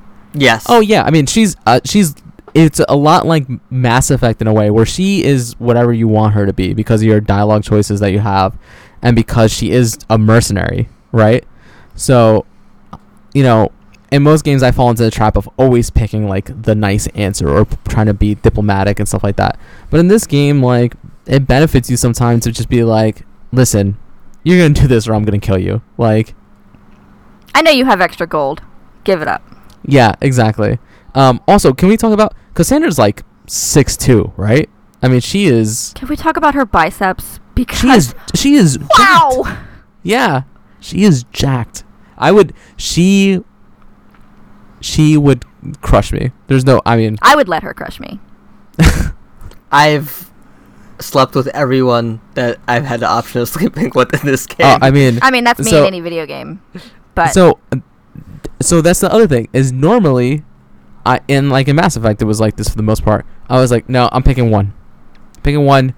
That's what I'm going after, and that's it. But I mean, I met some random woman. The one who's obsessed with Odysseus. Oh yes. I don't know if she's the one who's obsessed with Odysseus. Odessa? She's the one whose father, or Odessa, maybe it is. Odessa, Her father was sick. Is that the one? Yes. Yes. Yeah. And right away, I'm like, listen. First line out of my mouth was like, "Hey, what's up?"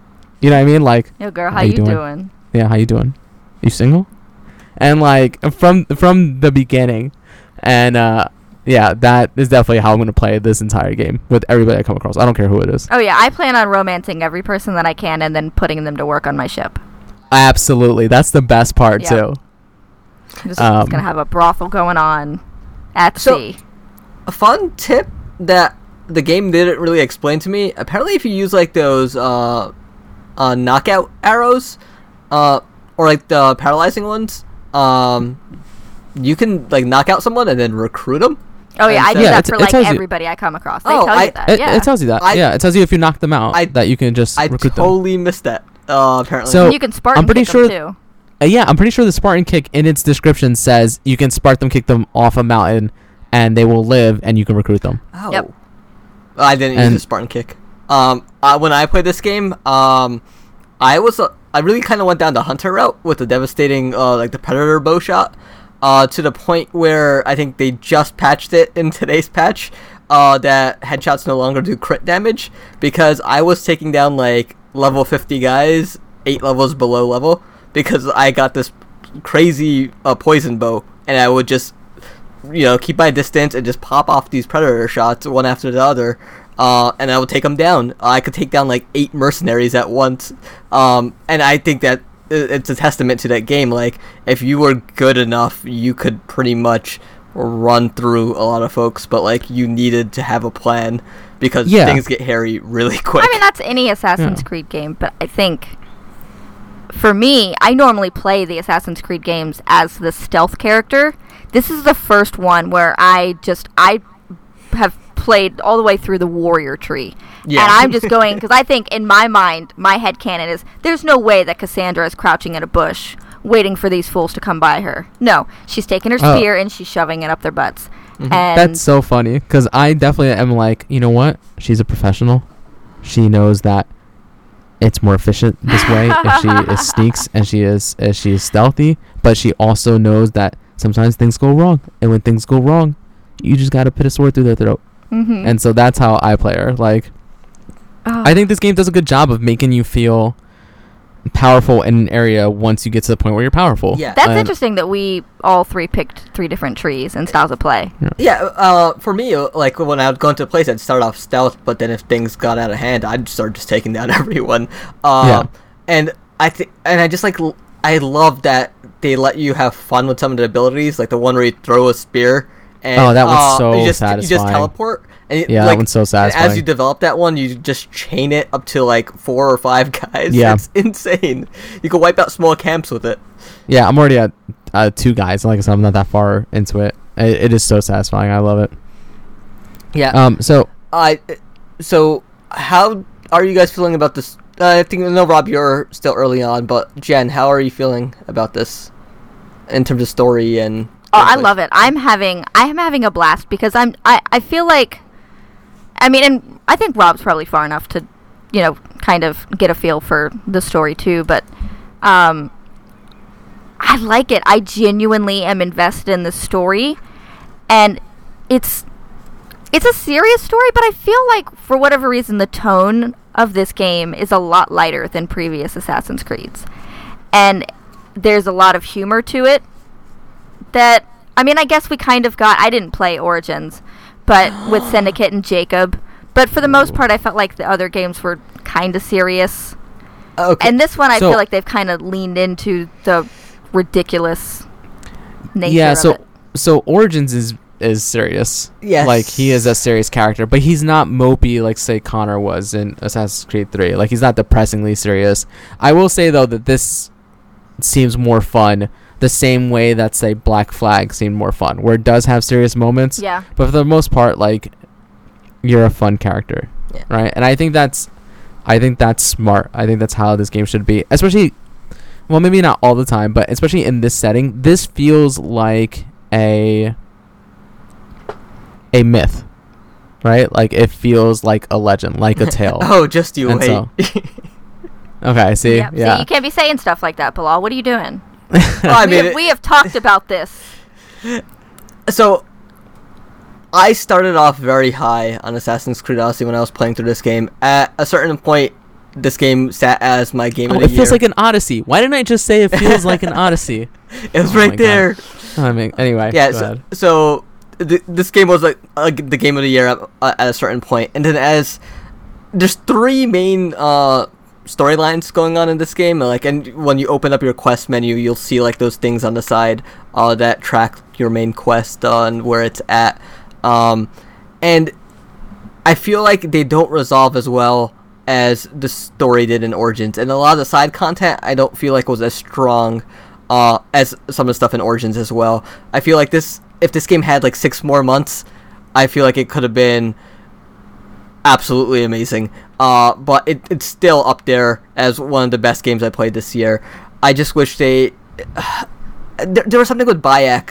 There was one quest with Bayek last year in Origins where you walked with a woman who was going to commit suicide on a cliff, and all you did was talk with her, and then you get attacked by a leopard, and she realizes after you kill the leopard that she actually wants to live, that she has so much she can offer to the world. And it was like these nice quiet moments that were missing from Odyssey. A lot of the side content wasn't as strong, and I love the modern day story in Assassin's Creed. There's some really great stuff in Odyssey, but it's not structured in a way where it pays off as well. I got probably the best ending first, and then every ending after that was not as great.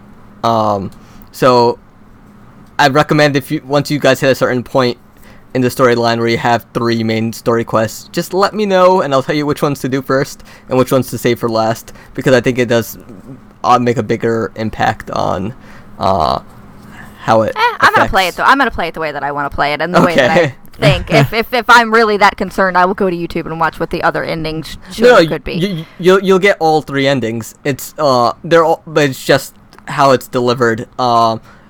Depending on which one you finish last, it can just feel like, oh, now what? Oh, okay. Yeah. Yeah. I mean, I guess my last thought about this game so far is that a couple of years ago, I wrote a post about how I really wanted Assassin's Creed Warrior Princess.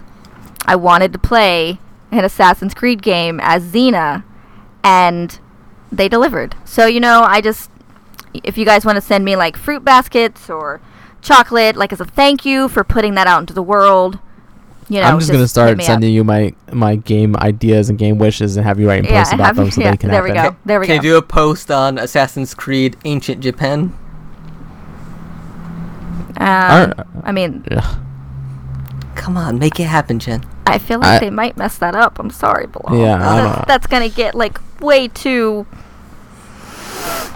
It's gonna be neckbeardy, right? I have some news for you. David Cage's Assassin's Creed. Oh my God, I don't want to get into that. Anyway, right, okay. Moving on. So the one last game I want to talk about and mention in this month is Call of Duty Black Ops 4. So I had fallen off of Call of Duty for the most part in the past 4, maybe 5 releases, and I got this one mostly because I played the beta of the Blackout and actually enjoyed it. It just felt like a really refined PUBG. And so that's what got me in the door. I ended up really liking the multiplayer and how it plays once I got my head around it and realized that I'm too old to run and hip fire and spray like that I need to play a little bit smarter and take my time. And I was getting success that way. And then I absolutely adore the zombies in this. Once they fixed the crashing issues they were having, I've completed all the Easter eggs in all 4 in 4 of the 5 available maps right now. Hold on, is that right? 9. Yeah. In 4 of the 5 available maps. And I love that game, man. If you have 3 friends who are all invested in zombies, I don't know if there's a better time. It feels like a Destiny raid To be honest, is that same like puzzle solving and working together, and everybody's got to be on point. And I think that more games should do stuff like that. And so that's all. I mean, that's all I have to say. I don't know how much time you guys put into it. If I haven't played it. I put a couple hours into just the multiplayer and on PC, and I'm not a PC gamer, and I really found myself staying up playing it. But for me, I fell off that Call of Duty bandwagon, and since received a copy of it for PC, I didn't go out and buy it. I wasn't planning on buying this game, so I got what I wanted out of it. I had fun. Blackout mode's okay, but I think it suffers the same thing as PUBG, where PUBG on PC is much easier to play, but I just feel like there's too much going into the menus, shuffling around some stuff. It is cool, it's just not for me. That's fair. Okay, so anything else in that month that you guys want to call out in the month of October? No. No, that's it for that. Okay, I've got nothing really that I want to talk about in the month of November. That's only because, listen, I have Pokemon Let's Go Pikachu. I was playing it earlier today. I really like that, but that is basically a redone version of Red and Blue. I can pet my Pikachu. He's super adorable. I love it. The game's cute, adorable, and really good looking. And it does a lot of cool stuff where you don't need HMs to teach your Pokemon anymore. Pikachu just does everything. So, good improvements. I'm really excited to see where they go with it. And I will say, one of my favorite games of last year. I mean, I'm not going to go into a lot on it right now because, like I said, it is what it is. Yeah. But really enjoyed it. I will also say real quick before you start talking about the game that you wish was better. I played Battlefield 5. Oof. I played I liked Battlefield 1's vignette style campaign, and this one was Battlefield 5 is absolutely gorgeous. The vignettes were nowhere near as good as Battlefield 1's. It's very, very okay. And I didn't even get into the multiplayer. And the idea that they have a plan for a Battle Royale mode but didn't release it this year and are holding off till next month or whatever seems absolutely ridiculous to me. So I actually didn't even know Battlefield 5 had a campaign. So shocking. So a few games. Spyro Reignited Trilogy, fantastic remaster, better than the Crash one. So if you are fondness of Spyro or just want like a fun, quick platformer, recommend it. It's a solid pickup, and it looks beautiful in 4K. Other game I want to talk about, Darksiders 3. Giant fan of the first two. I as well. The 3. You know how Shadow of the Tomb Raider went to a different developer? They did a decent job. I feel like Shadow of the Tomb Raider. I felt like it lacked the heart of the first two.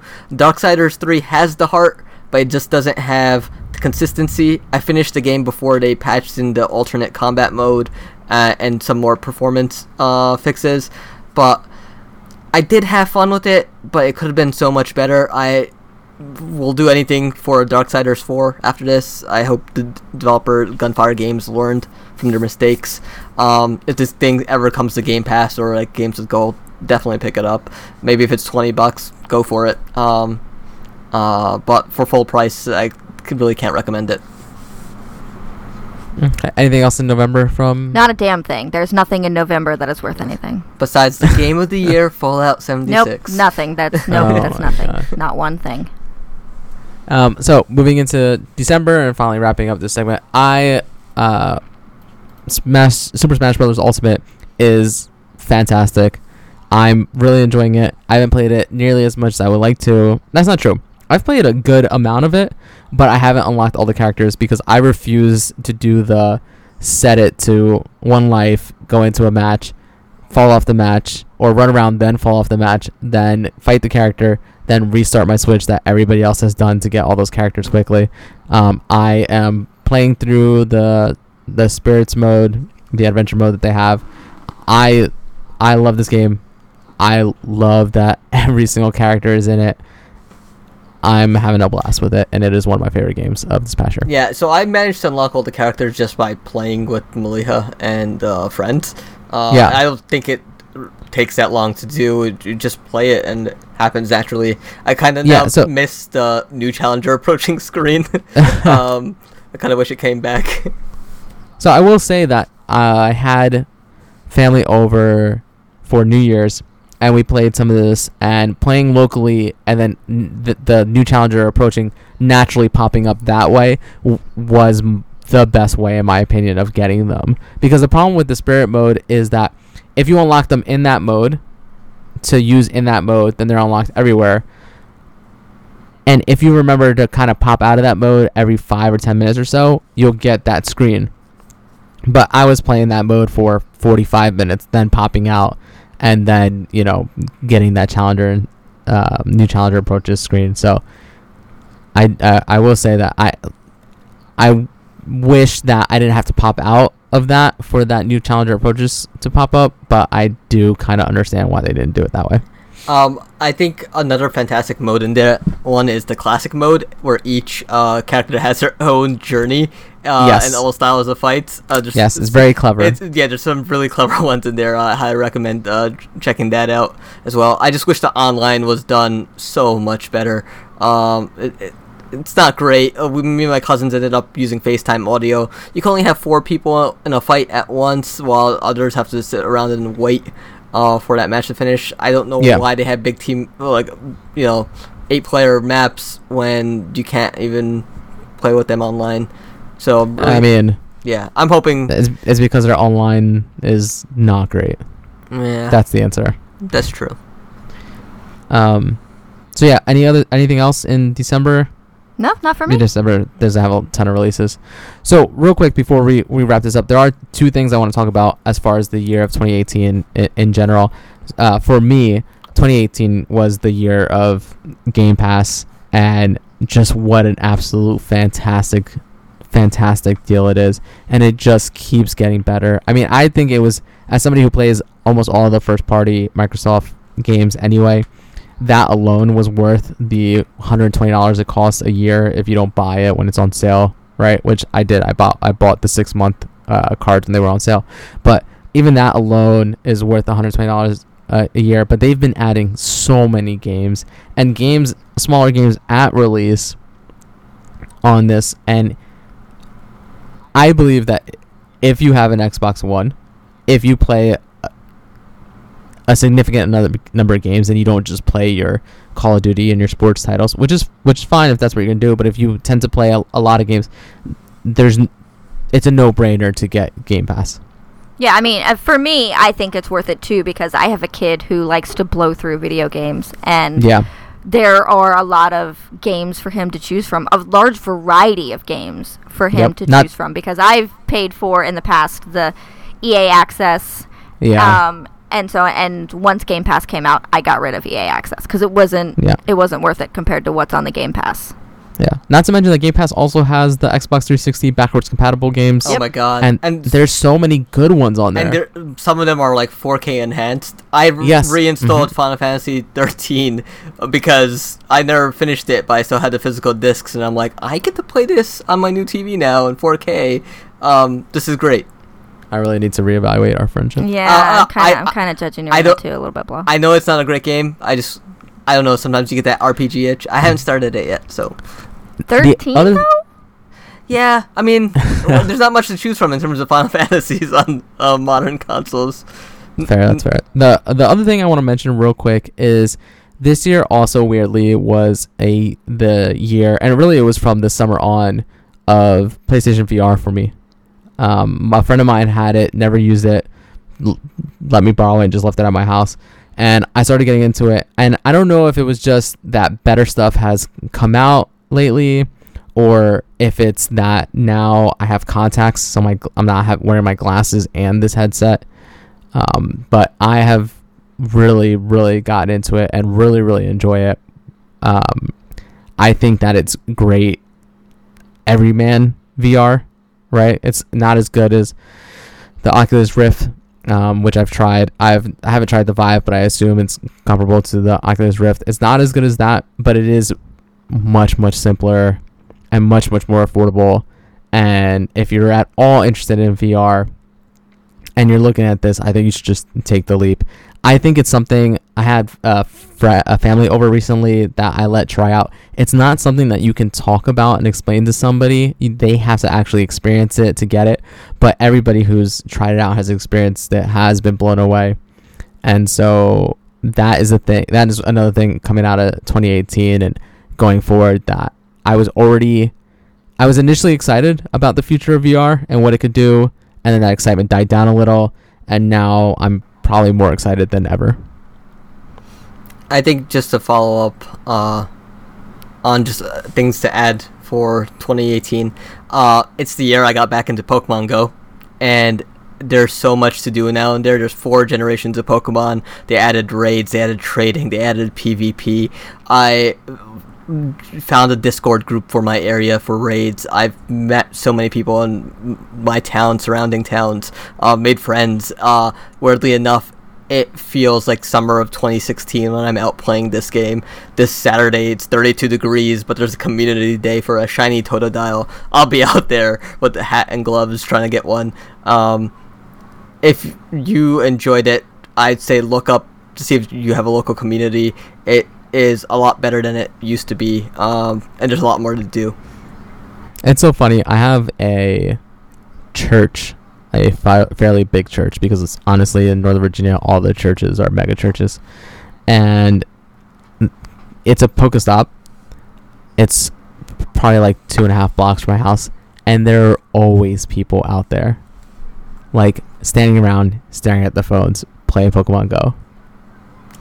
I'm telling you, man, it is weird at times when you have like, some weekends where it's just like they'll do special raids like a shiny Lugia and Ho-Oh for just these 3 days. You'll have 50 people show up to a raid spot, just raiding. You're looking at your phone and just tapping on it. It's strange to look at. It's fun to be a part of.